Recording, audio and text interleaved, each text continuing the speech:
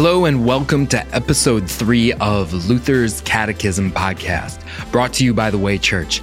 I'm Pastor Matt Rothy.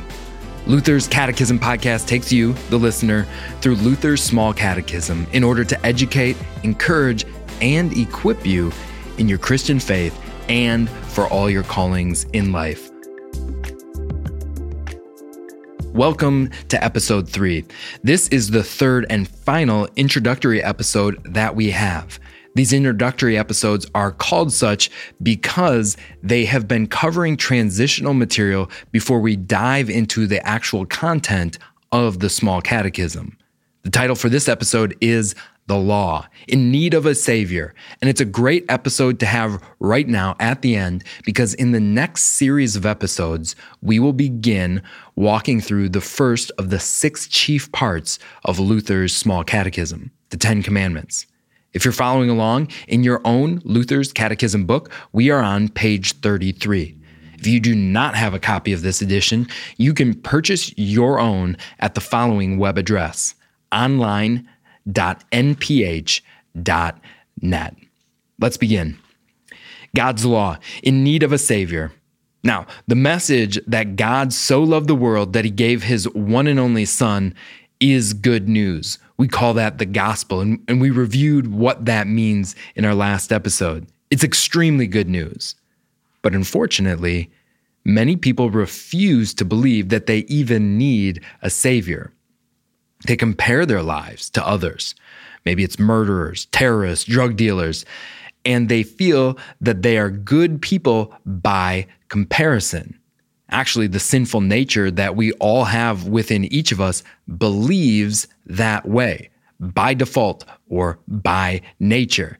And if you're someone, I'll just pause here and say, if you're someone who's saying, no, that's not me. I don't compare myself in that way. Well, did you see what you just did there? You compared yourself to non-comparers, or you compared yourself to comparers. You compared. And our natural inclination, our sinful nature does that because we want to believe that we are able to have a good relationship with God on our own. But that is a serious mistake, and it bears deadly consequences. Here's what we're going to learn in this episode. As we look at God's law, what we will see is that God's law is a gift that keeps us from making such serious spiritual mistakes. One thing that I want you to take away from this episode is this idea that God's law is a great blessing. Very often it's easy for us to think, oh, laws, they're constricting. They are negative things in our lives. But God's law is a great blessing. But before we get into all that, let's do this. Let's talk about question number 12. What do we mean when we speak of God's law? Luke 10 is our first passage for today. And just as a note of who's talking here, this passage comes as a precursor to a very famous parable or story that Jesus tells called the Good Samaritan. Here's what happens. On one occasion, Luke 10 says, an expert in the law stood up to test Jesus. Teacher, he asked, what must I do to inherit eternal life? Jesus replied, what is written in the law? How do you read it? And then we get our passage here. Love the Lord your God with all your heart and with all your soul and with all your strength and with all your mind, and love your neighbor as yourself.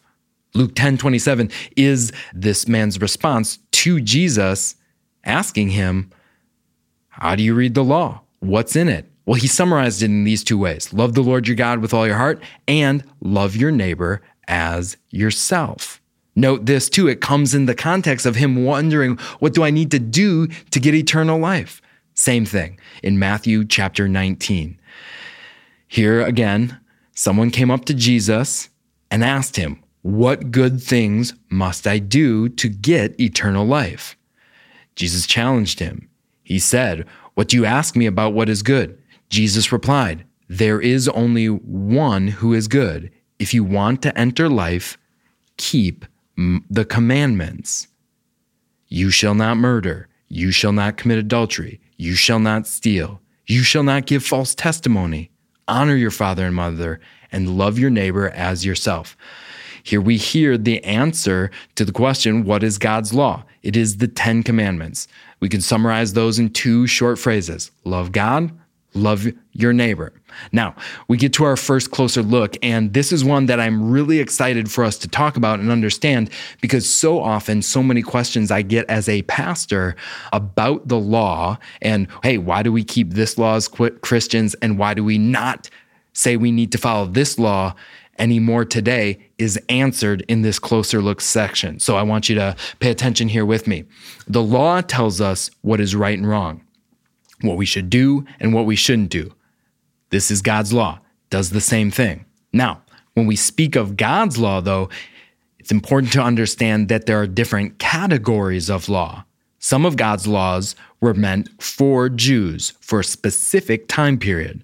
For example, some of God's laws were meant to govern the Jewish nation of Israel. Some very explicitly dictated how the nation of Israel was to worship God.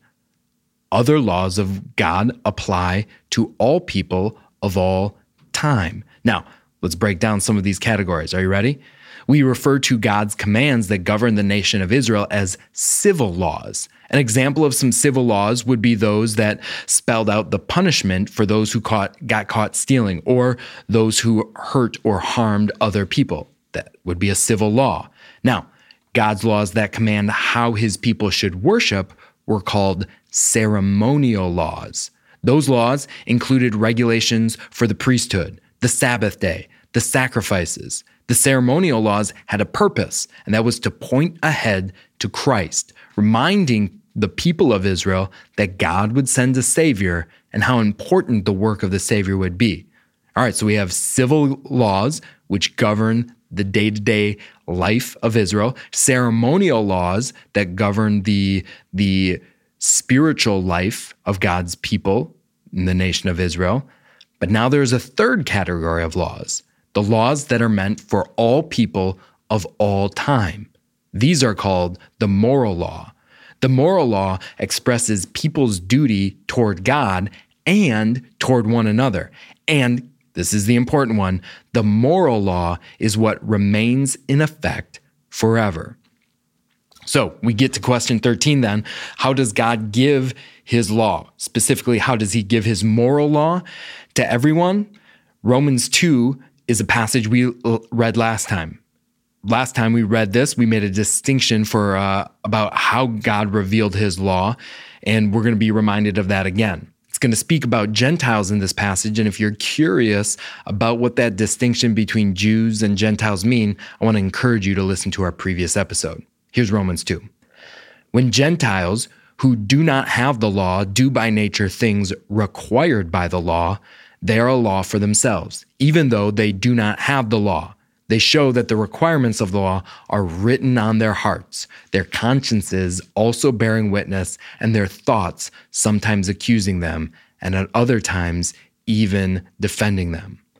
All right, we're asking the question, how does God give his moral law to everyone? When God made us, he wrote the law in our hearts. We called this natural revelation in the last episode, or natural law. When we sin, what happens? Our consciences bother us. That tells us of the law that God wrote on our hearts. Because of sin, however, our consciences can be mistaken. We may become so accustomed to a certain sin that our conscience no longer tells us that this is wrong. We may also be ignorant and believe that something is a sin when it isn't, or that something isn't sin when it is. Did you catch that?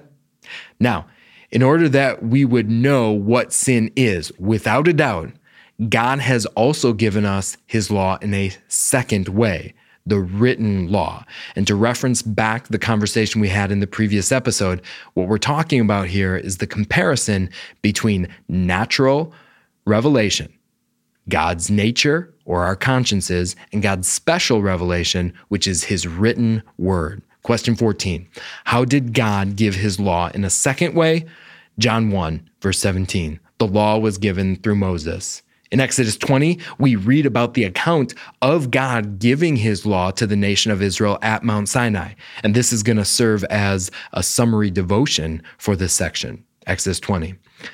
Deuteronomy 4:13 says this, He declared to you his covenant, the 10 commandments, which he commanded you to follow, and wrote them on 2 stone tablets.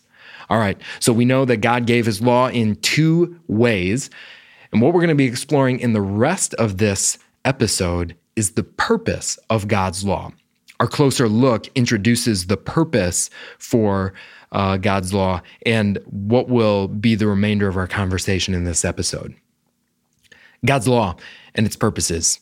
God's law is important because it serves 3 different purposes in our lives. It serves outwardly in the lives of all people as, number 1, a curb.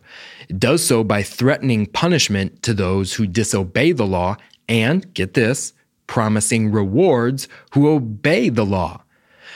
Secondly, it also works inwardly in the hearts of all people as a mirror by showing us our sin. Finally, it has a function that serves only for believers in Jesus Christ. It serves as, number 3, a guide for Christian living. So let's cover those 3 purposes. First, a curb. Second, a mirror. Third, a guide. Question number 15 begins in this way. How does the law serve as a curb in the lives of all people, even unbelievers? 1 Timothy 1, verses 9 and 10.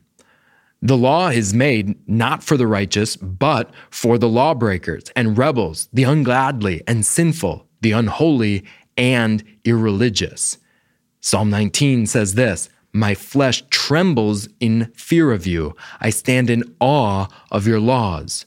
Romans 13 says this, whoever rebels against the authority is rebelling against what God has instituted, and those who do so will bring judgment on themselves. For rulers hold no terror for those who do right, but for those who do wrong. All right, we're asking the question, how does the law serve as a curb? So let's use that idea as an illustration of a curb to help us understand what God's saying in these passages. The simplest illustration is a curb that you see on the side of the road. What does a curb serve to do? Well, keeps the car in the road. And on the way here, because I was thinking about this lesson, I was driving along the road and I happened to notice the curb. And guess what? I wasn't afraid of the curb because I was driving the speed limit. Now, if I was driving recklessly and weaving in and out of traffic, that would pose a very big threat to me. If I hit the curb, what could happen? Maybe I pop off and I lose control. Similar, you might think of what God's word said in Romans 13 and the law in this illustration in this way. Because I was driving the speed limit, I had no fear when I saw a police car pull up next to me. But if I was speeding, would I be afraid? Yeah, I would, because I would know that some kind of consequence or punishment is coming. And that's how God's law works as a curb. It strikes fear into us and keeps us from going out of bounds, going outside of the curb. And as long as we stay within the curb, driving along the road at the right speed limit, following traffic laws and etiquette, road etiquette, things will go smoothly. That is God's law serving as a curb, and it does this for people who are believers and non-believers. Question number 16, we get to the second use of the law, the mirror. What do we mean when we say that God's law acts as a mirror in the hearts of all people? Romans 3, verse 20 says, no one will be declared righteous in God's sight by the works of the law. Rather, through the law, we become conscious of our sin. Think about that. The law serves as a mirror. It is through God's word, his written law, that we become aware that we are sinful people, that we do sinful things. Here's a silly example. Last week, I made lunch for my kids and I made peanut butter and jelly sandwiches. And I love peanut butter and jelly sandwiches. So I made one for myself. I took a big bite into mine and then went on enjoying the rest of our lunch. In fact, I enjoyed the rest of our day going outside, going to the park. And then when I got home, I looked at the mirror and I saw that this entire time I had peanut butter on the outside of my lip that had been there the entire time. But guess what? For almost 2 hours, I didn't know it. But the mirror made me aware of it. The mirror made me conscious of it. and I could tell that I had peanut butter. And similarly, God's word, his law, does the same thing. It shows us that we do sinful things. Romans 7 helps us understand this even more deeply. Paul writes, I would not have known what sin was had it not been for the law. For I would not have known what coveting really was if the law had not said, you shall not covet. Now, think about what the Apostle Paul is saying here. First, I want to encourage you to read the entire chapter of Romans 7 because it gives a very personal, very honest commentary from Paul's perspective about how all people, all Christians, struggle with the law and sin. But here Paul's using an illustration of one specific sin. He says that he wouldn't have known what coveting really was if the law had not said, you shall not covet. In other words, what he's pointing out is this. Coveting, we go, okay, desiring, wanting thing. Is that really so bad? Now, I know if I see my neighbor's car or toy, for example, and I want it, well, that could just be me, wanting something nice. But taking it, that's wrong. Stealing, I know that's wrong. But here's what God's word does. It comes along and says, no. Even having the wrong desire for something, coveting, that too is sin. This is the mirror working in our hearts, working in our lives, God's word showing us what sin is and, sadly, how we're guilty of it.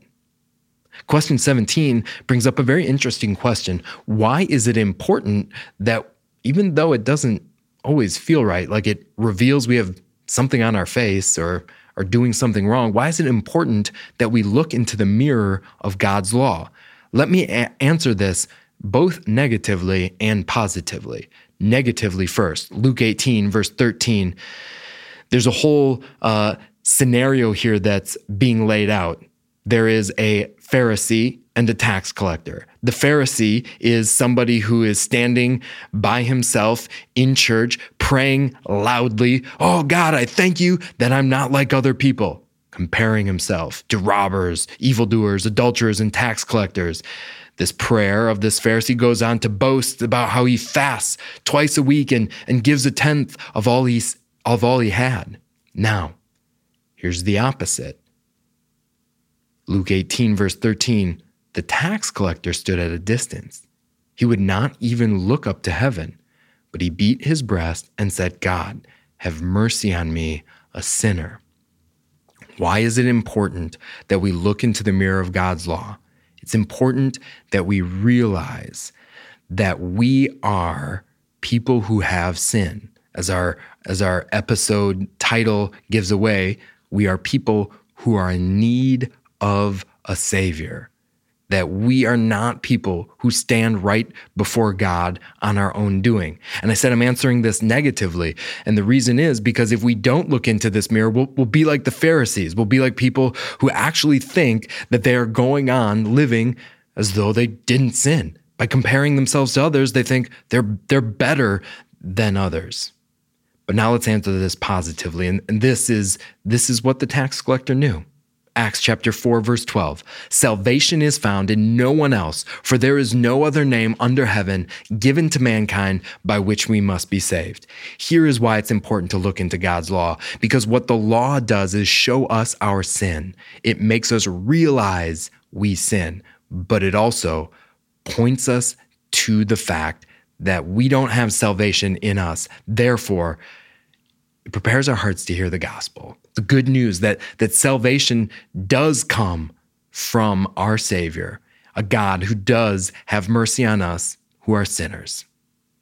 Chapter 18 wraps up our conversation about the uses and the purposes of God's law by talking about a special purpose only for Christians, the guide. What do we mean when we say that God's law serves as a guide for Christians? We'll consider two passages from Psalm 119. First, verse 105. Your word is a lamp to my feet, a light on my path. Psalm 119, verse 9. How can a young person stay on the path of purity? By living according to your word.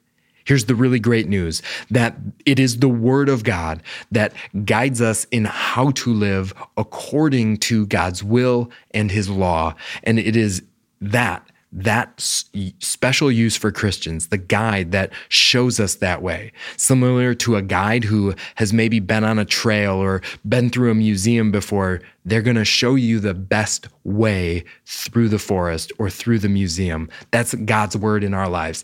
It is going to show us the best way forward. His word, a lamp to our feet. Our final question is number 19. Why do we want to follow God's law? Romans 12, verse 1.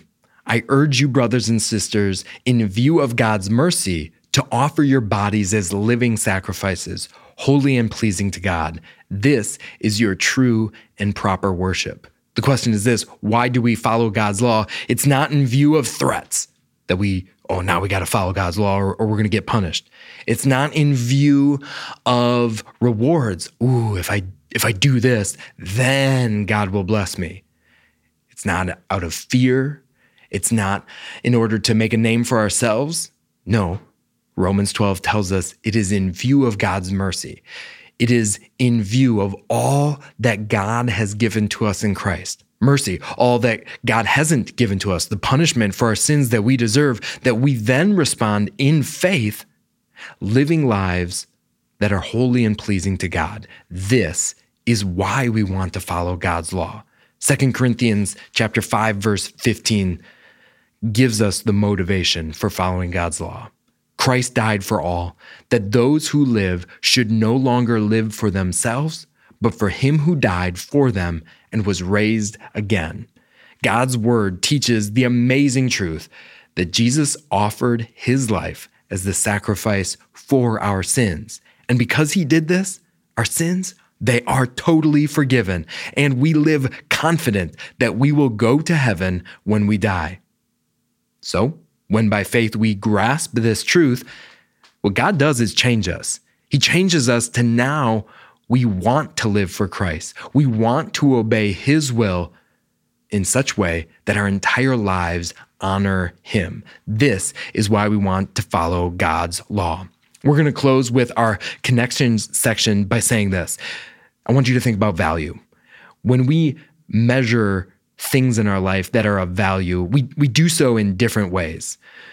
If someone gives us something, we might think about it being valuable in terms of how much it costs. Okay, this was expensive. It's valuable. Or it was inexpensive. It's not valuable. We may measure another thing according to its practical value, what we can do with the gift, or how much time it will save us. We may consider other gifts to be important because they're beautiful. God's written law is valuable, and it's important for all of us. It's a gift that God has given us, and God emphasizes that in a really striking and honestly unusual way when he first gave his law to the people of Israel. What I want to encourage all of you to do is read Exodus chapter 19 and Exodus chapter 20 on your own. And as you do so, think through the special ways that God is highlighting for his people how important it is. Sometimes we can be dismissive of that and think that, well, God's law just isn't that important. Discuss with the people you're listening to this to and studying catechism with a time when maybe you thought God's commands were unimportant. Maybe share a time where it actually was very important to you. What did you learn today about the importance of God's law? Finally, let's close with a quote from Luther. And this really beautifully highlights and summarizes the blessing of God's law. We began by talking about how sometimes we can think that laws are restrictive or oppressive and not something we want in our lives. But what I hope is that God's word shared with you today reminds you of the special blessing, the complete value that we have in God's law. Luther said this: "Since we are clothed in flesh and blood, the preaching of the law is also necessary in order to first put people to death by the law and destroy all their self-confidence, so that they may know themselves, Become hungry for the Spirit, thirsty for grace, and so be a people prepared for the preaching of the Spirit. What a cool gift the law is, that it prepares us to hear and receive from God the greatest gift of all, the forgiveness and life that he gives us in the Son, the gift of his Spirit that he gives us that empowers us to live lives that are truly a holy and pleasing sacrifice to God. May God bless you as you continue studying God's law. Thank you for joining us on this episode of Luther's Catechism podcast. I hope that it was something that educated, encouraged, and equipped you in your Christian faith and for all your callings in life. See you next time.